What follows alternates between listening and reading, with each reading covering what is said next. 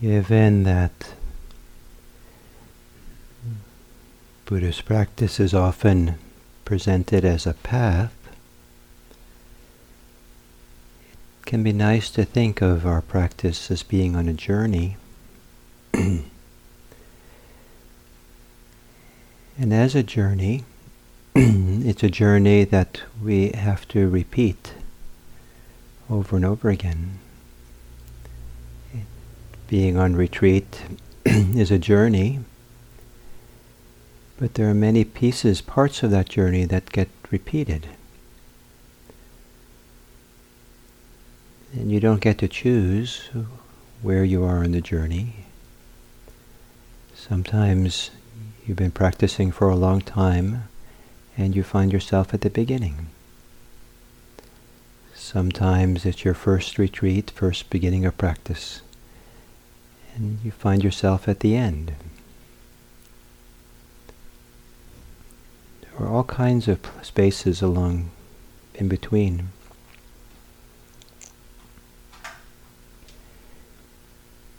So there's an important point that we're often repeating the same thing over and over again.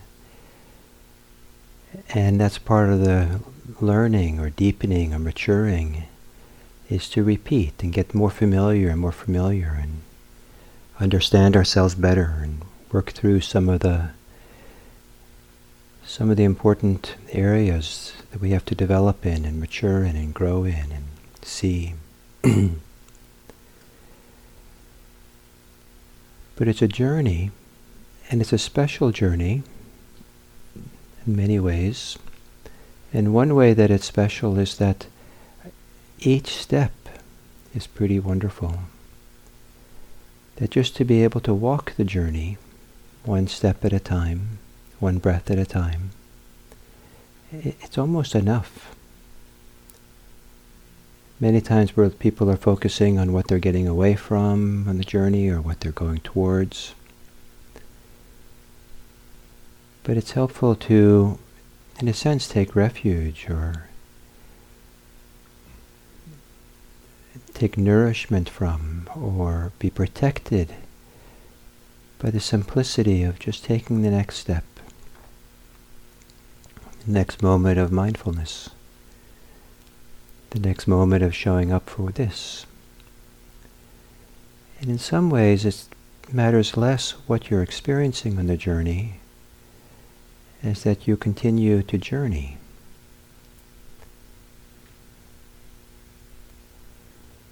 In this regard, perhaps the Buddhist bumper sticker is, "I stop for nothing."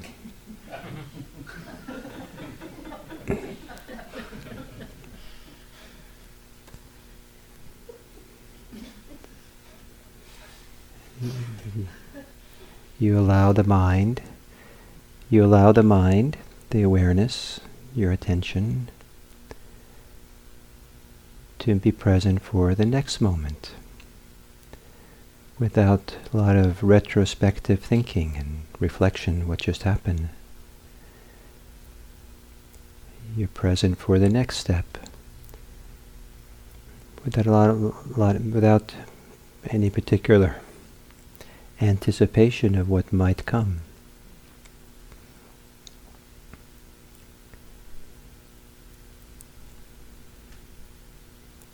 There's something I try to convey is how very meaningful and special it is, each moment of mindfulness. And there's something about the art of attention awareness, a moment of awareness, that's enough in itself. There's some kind of profound value or even a kind of freedom to be found in the awareness, in the moment of attention, independent of what we're trying to accomplish or what's actually happening. Whether it's difficult or whether it's wonderful, we don't stop, in a sense, for that. We just take the next step, show up for the next thing, next moment. And in doing that, we sometimes find ourselves repeating some of the same things over and over again. And that's not a mistake. a lot of the wisdom and a lot of the freedom comes from familiarity and repetition and going over and over again. So, one day on retreat, it might be pretty calm and centered, and the next day it feels like you're just a beginner. Mind mind out of control. Is that a mistake? Is it wrong? It's just that, that's the next step of the journey. It's the repetition that needs to happen. It's all okay.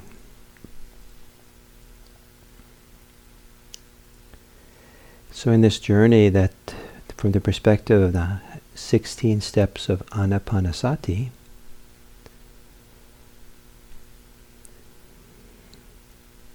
the third tetrad, steps 9 to 12, have to do with the mind. And the word that's used is citta, and it's not uncommon for people to say that this Pali word citta could just as well be translated as heart as it can be translated as mind. And perhaps in English, maybe it's a particular bias or perspective or orientation of some of the English-speaking translators to want to translate it as mind. You get a different feeling if it's heart. The heart of the matter, the heart of who we are. And if we allow ourselves maybe to see them as being separate, the heart and mind, which perhaps in the English-speaking world is all too true for some people. These two parts of us are separated. And so that part of what practice does is to unify these two, bring them together again, so that our hearts and minds operate as one, connected. So we're not, preoccupied with our thoughts and what goes on in the head, and we're not lost in what goes on in the heart. But we're present for both, in a balanced way, or as one whole. So in the first, this ninth step is experiencing the mind, getting to know the mind, getting to know the heart. And there's many things to get to know about the heart, the mind. One of them is that there are things which satisfy the mind, things which help the mind, the heart feel a rightness. Things are right here. Or feel, maybe it's enough of those things, kind of deep satisfaction. The word that is translated as pamoja, as gladness, the usual translation is of the word pamoja. But in the 10th step, the gladdening the mind, the word is api pamoja. Abi means something like higher. It's the higher gladdening. So what is that? Or sometimes the word abi is used higher for the higher states of mind, or the deeper states of consciousness, or the deeper fullness, integration, freedom of the heart. So what is it that brings some deep, higher satisfaction to our deep heart, to our the kind of more closer to the essence of what makes us operate? And one of the things is honesty, is truthfulness. Sometimes I like to think of honesty as a synonym for mindfulness. In a certain kind of way, honesty is maybe mindfulness out loud. That mindfulness is to be present and see what's actually happening here, and what's true. to be honest. And I think honesty, to really see and recognize and admit and see what's really happening here, to be honest about it, there's something about that which feeds the heart or satisfies, the higher satisfaction, higher gladdening of the heart. It nourishes it. It feeds it. It supports it to open. It gives it a certain kind of strength. And so we sit here and practice, and clearly it's a practice of being honest with ourselves, with what's happening. And it's easy enough not to do that, not to be honest, to be distracted, to be deluded, to make up stories that deflect us from really seeing what's here.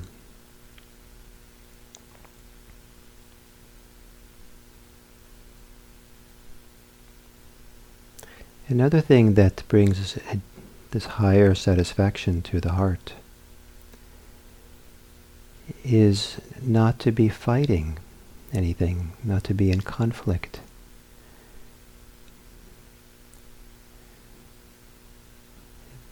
There certainly can be conflict in life with people and around us and with the world around us, and difficulties and challenges. But there's a way in which the heart does not need to be in conflict with anything. We don't have to sacrifice or compromise this kind of deeper essence of who we are, our deeper awareness, our deeper heartfulness, our deeper something, by having it also become part of conflict and resistance and running away and attacking. We don't have to live divided, dividing up the different parts of ourselves, the acceptable parts and the unacceptable parts, parts we think are right, parts that are wrong, the parts that we think are wrong or unacceptable.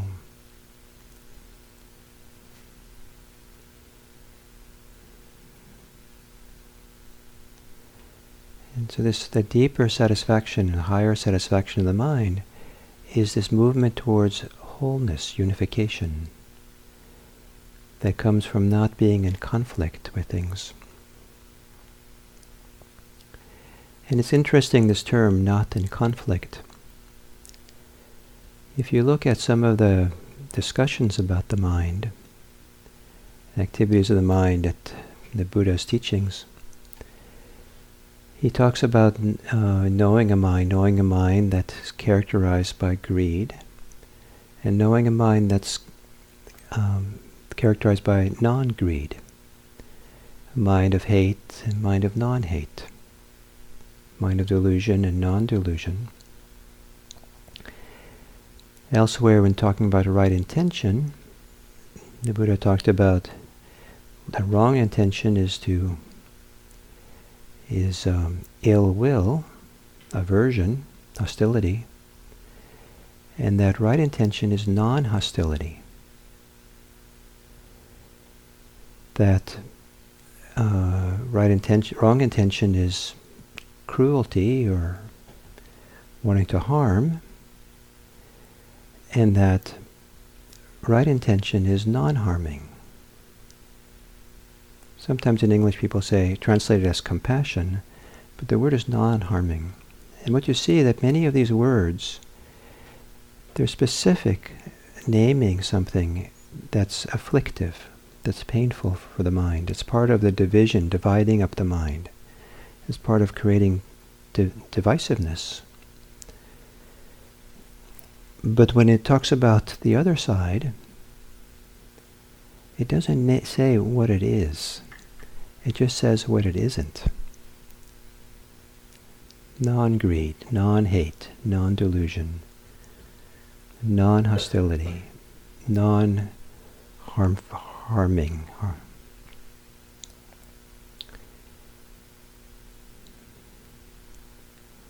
We want so much to have something. We want so much to have some place to be, or the right way to be, the right thing, the right state.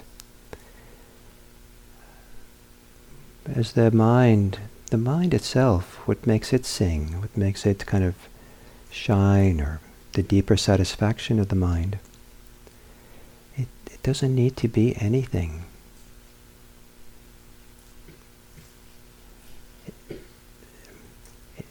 Except the absence of conflict, the absence of division, the absence of fear,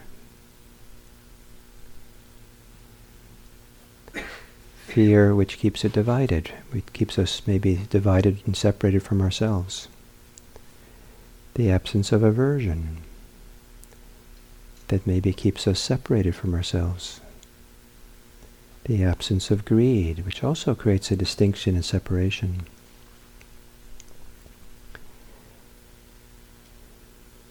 But the deeper satisfaction of the mind, what is that? Of the heart.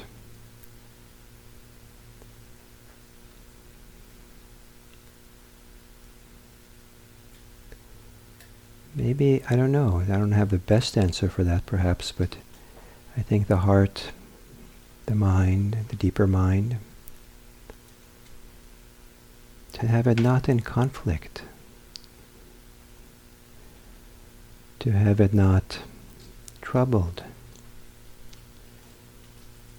to have it be able to operate, to be peacefully, to have it just kind of just be without needing to be anything. It's like occasionally we have the experience of breathing, and it's like the breath breathes itself. We don't have to. Breathing doesn't have to be anything. As soon as we try to have the breathing be something, then we start controlling it and doing something with it. But just let the body breathe itself, and there can be kind of sense of ease and freedom there, where it's better not to say what it is. So the mind, who we are, our state. Another way of maybe understanding this is as the mind, as awareness becomes more at ease and more centered and more here, present for experience, the mind, the heart, becomes the host for whatever's happening. It becomes the host for our experience. And I love this idea of the host. The host is, has goodwill, is going to support, is generous to the guest. And the mind becomes a host. That mind has space, the heart has space for all of it. The good, the bad, the ugly, and the rest. To be a host. So if you have anger, the idea is that the mind becomes the host for the anger, and it holds it, instead of the anger being the host for your mind. That's not going to be pretty. In other words, don't let the anger be the container that negotiates what's going on. Or there's greed. Let the mind be the host for the greed. It holds it and bees with it. Don't let greed be the host for the mind. Fear. Let the mind, awareness, be the host for fear. Don't have fear be the host for the mind, for the heart.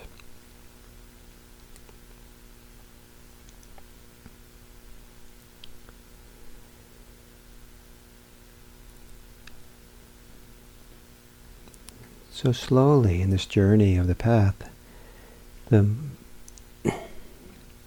being truthful and honest, what's happening, in such a way that the mind, the heart, can be satisfied, nourished, or feel a rightness. Yes, This is how it is. Yes. I'm not struggling to admit this or resist this anymore. Yes. This is how it is. Even if it's a difficult thing to be truthful about, there's a rightness that's been set. But this is what's happening. And then this movements of relaxation, relaxing the body, relaxing the mental formations. It is a movement towards relaxing the conflicts that we have, the struggles we have. So we have a chance to begin to experience the deeper mind, deeper heart, to unify it.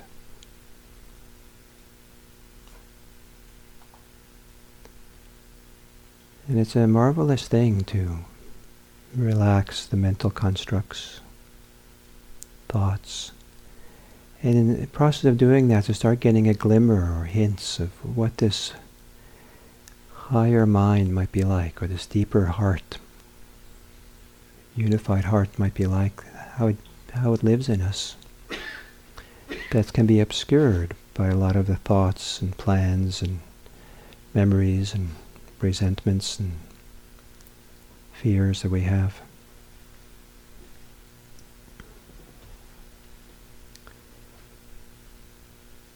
So at some point, the 11th step in Anapanasati is to concentrate the mind. Breathing in, one concentrates the mind. Breathing out, one concentrates the heart. Breathing in, one centers the heart. Breathing out, one centers on the heart.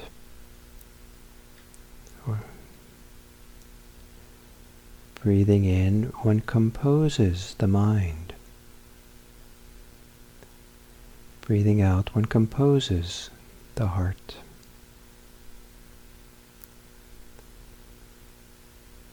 Breathing in, one steadies awareness. Breathing out, one steadies awareness.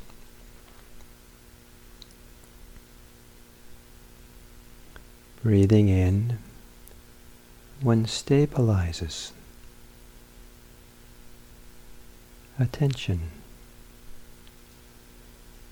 Breathing out, one stabilizes attention.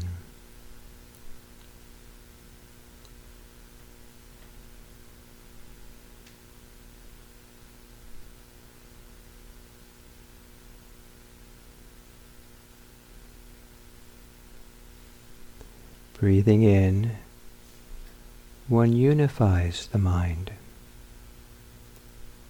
Breathing out, one unifies the heart.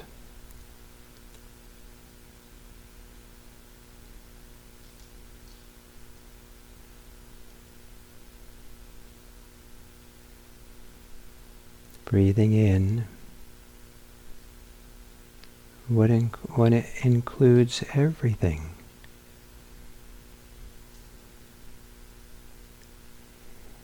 In the host. Breathing out, one includes everything in the host.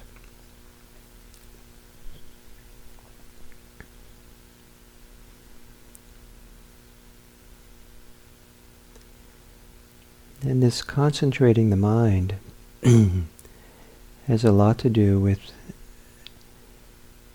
not drifting off in thoughts, not being caught by the hindrances, not being afraid and caught up in the fears.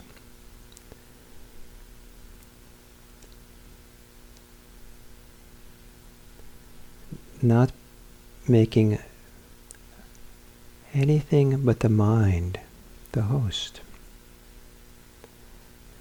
Not having anything but the subtleness, the goodness, the tenderness of the heart be home base, the focus.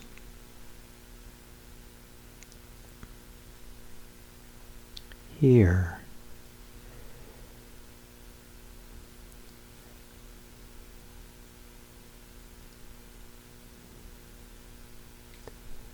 So with concentrating the mind, there's a stilling of the mind, a simplifying of the mind to just being here in this moment with our present moment experience. Perhaps just with the breathing,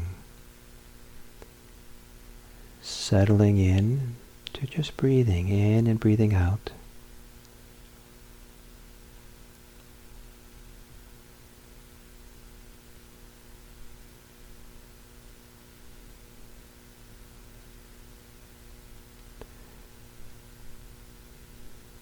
Perhaps involved with the breathing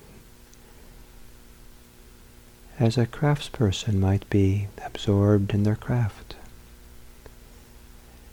The Buddha described the metaphor, the analogy he used for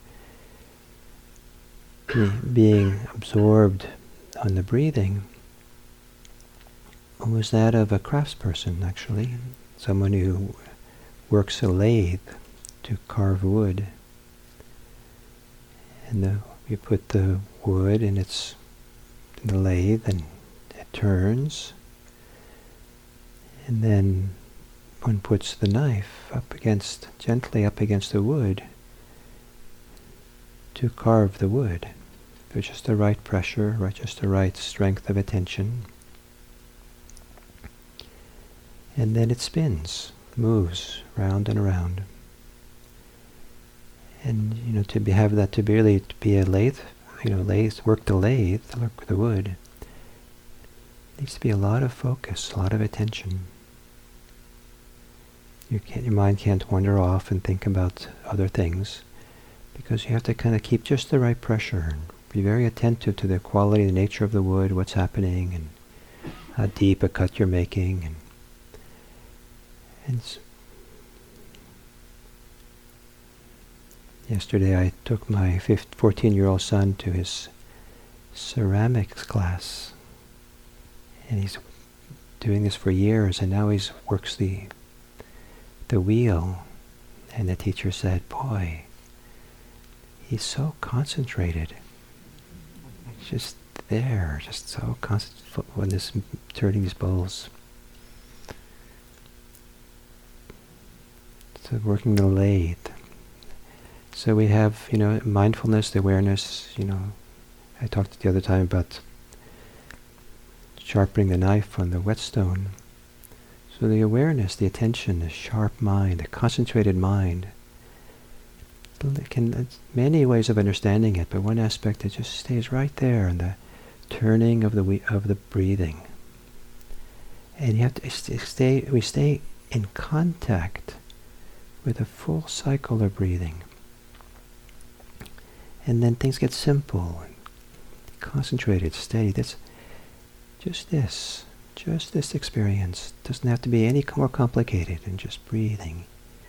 You can feel so good about how so many things fall away. And a lot of things that fall away are the extra thoughts and intentions and desires and fears that actually keep us divided, keep us at odds with ourselves. So part of the function of being so simple, concentrated, is to help with that unification. But one of the purposes of concentrating the mind, to whatever degree we do. Maybe I shouldn't use the word can, as if we have to do it. I think of concentration as this unification as being a gift.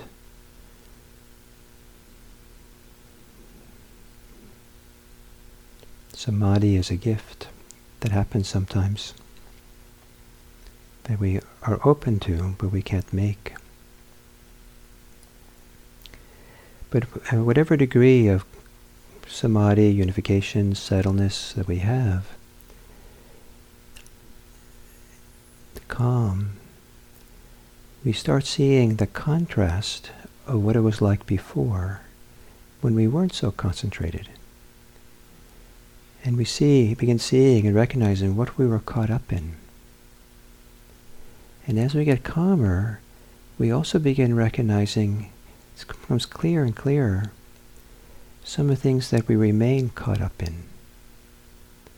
Some of the things we're still preoccupied with, or attached to, or resisting, or because as the mind gets calmer, we can sometimes see more clearly, what's going on in there. And then one of the advantages of that is that we can also get a sense of what's the liberation, the freedom that's on the other side of that. That it's not necessary to be caught in these things. It's not a required part of the human system.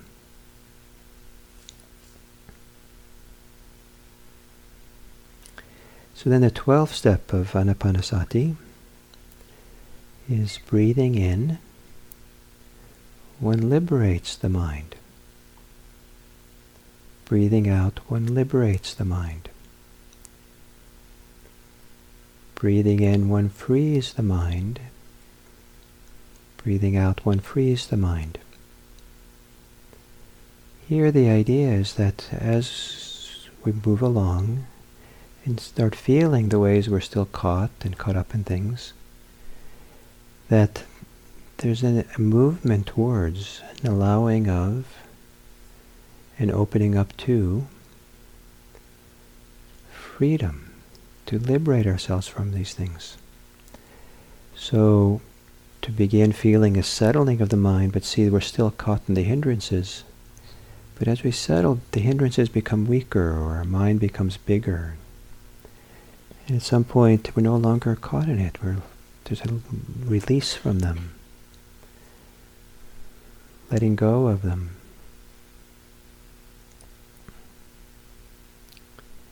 And as we release or let go of some of the ways we're caught, some preoccupations with thoughts,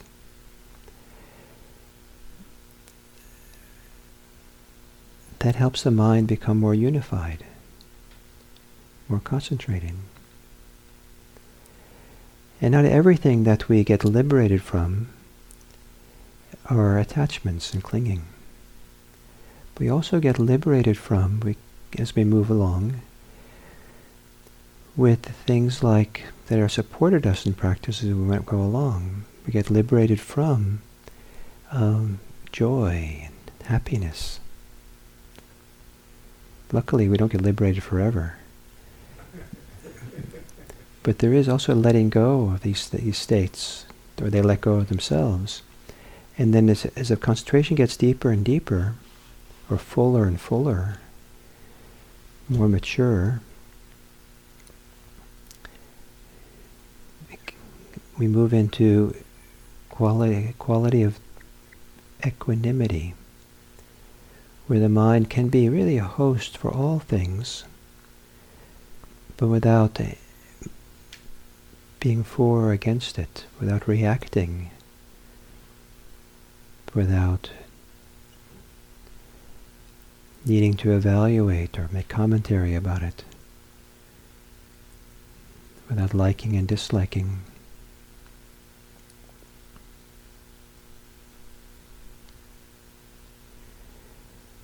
So there's a journey towards, all along, and it's a repeated journey, going over and over again, as we learn and develop, letting go of, or relaxing the constructs and moving along, liberating. And this journey involves learning to step away from a lot of the concepts that we live by, a lot of the ideas, the notions. Not because the notions, ideas are wrong, but sometimes when we live in the world of ideas, it keeps us separate from the mind or the heart. It keeps us from more divided. If I am eating an apple,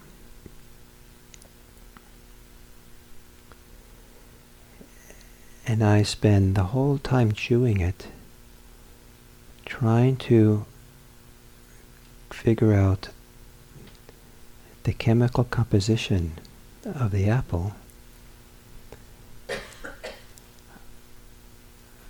I'll be far removed from the flavor and just taking it in simply without any concepts. Nothing wrong with figuring out the chemical composition of an apple, but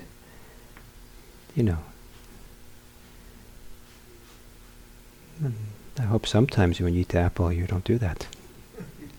You just kind of are there for the kind of almost a non-conceptual experience of just the flavor, the taste, the texture, the moisture.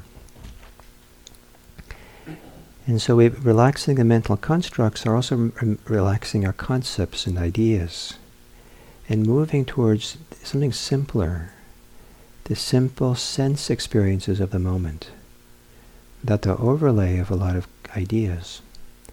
And one of the ideas that we're relaxing and then liberating from is the mental construct of me, myself, and mine. The selfing, the self-identification we have, the stories, concepts, judgments we have about who I am, how I am. And to some degree you can feel, as you get more settled, that these ideas of self-identifications and judgments is just another way that we separate from ourselves. We fragment ourselves. We're in opposition with parts of ourselves. It's almost equivalent to spending the whole time eating the apple and thinking about the chemical composition. If you spend the whole time eating your meal here at IRC and thinking about how other people are judging you because you went and got seconds, and they're probably watching, and they're probably going to report me to Gil and Inez. And heaven forbid you go back for thirds. All the eyes are going to be on you. So to be involved in selfing, identification, self-preoccupation, you can actually feel how that takes you away from maybe the whole experience of eating the meal. So this idea of selfing, I, the conceit, is another concept. What's really wonderful is that the mind, the awareness, can be the host of that. Can hold it and see it without seeing it as a problem. But the self-identification, the conceits that we have, it doesn't work so well for them to be the host, for them to be the thing, the container that holds all of our experiences. It's too easy for it to then suffocate everything else. So this last step of the third tetrad, breathing in, liberating the mind, breathing out, liberating the mind, involves releasing the mind from the hold of some of the concepts, ideas that keep us from experiencing directly the flavor of the food, the texture of the food, the sensations of the teeth chewing, the throat swallowing. Keeps us from experiencing the kaleidoscope, the ripple of sensations that happen in the body as we breathe. The kaleidoscope ripple of sensations as we exhale, inhale. Little movements of pressure and pushing and tightness and lifting and expanding and vibration and warmth, stretching, release, pulling, settling, falling. There's so many things that happen in an in-breath in the body, in an out-breath in the body. Even the idea that this is an in-breath is too much. It can keep us separate from the direct experience of what it's like to breathe. So we don't see the world through the concepts, we feel it, we experience it through the senses. So we liberate the mind from its concepts, we simplify to be able to experience things much more directly. And some of you might think, well, this is just to kind of feel the texture of the food against your tongue and the flavor, and I mean, this is pretty trite, and it's probably hedonistic. And, there certainly is much more profound, immensely more profound things to think and do. As soon as I can leave IRC, I'm going to take a class in Greek philosophy to get some of the profundity of life. Something, get the, and this pulling away from the simplicity, but it is profound, this simplicity, for a number of reasons.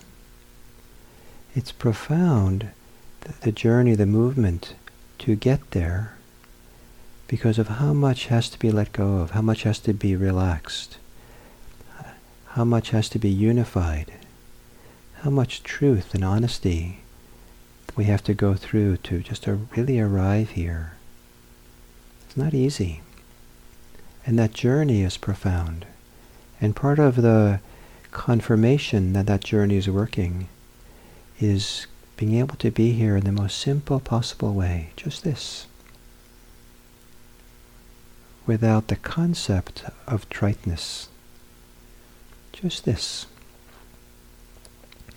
But also, as we get into this more concentrated, simpler states, we're beginning to get a taste, better and better taste of what it's like to be free, for the heart and the mind to be free.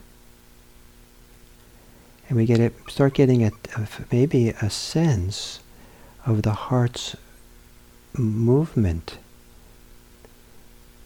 the deep sense of how satisfaction of the heart, the movement of the heart, or the desire of the heart to move towards greater freedom,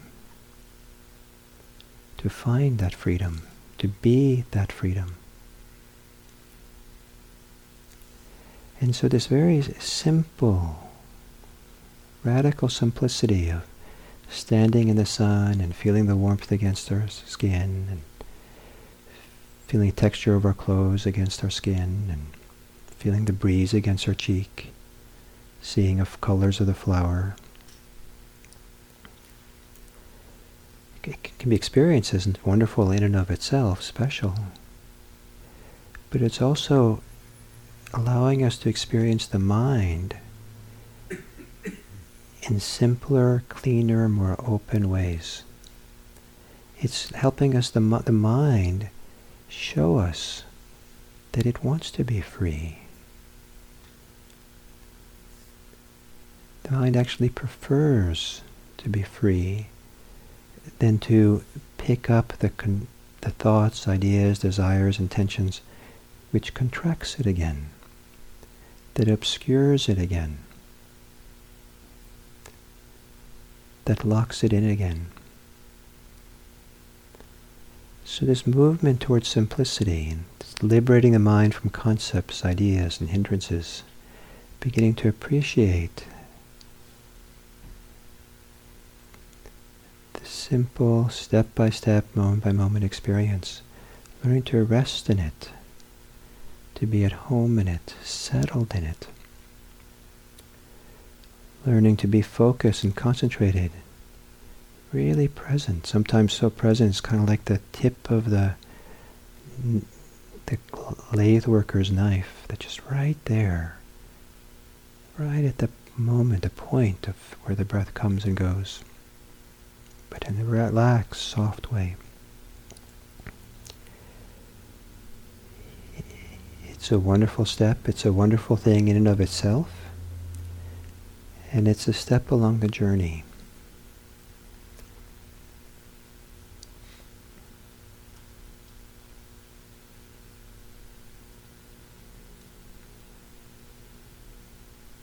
So the 12th step of Anapanasati is breathing in one liberates the mind.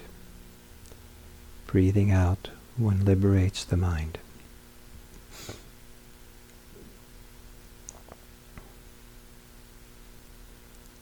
And for now, I would like to rephrase it for you. Breathing in,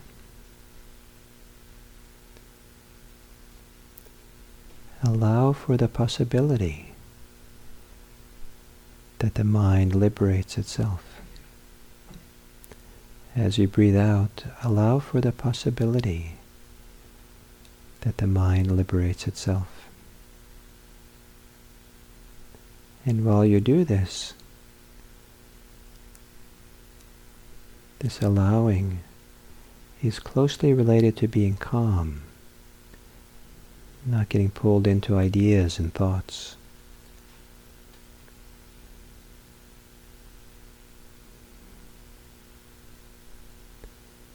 Being equanimous.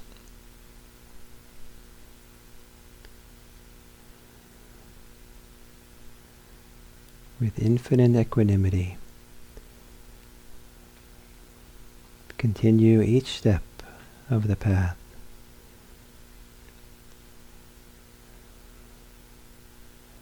With space in the mind, that it would allow the mind to be free when it's ready. With space in the mind that allows it to let go when it's ready.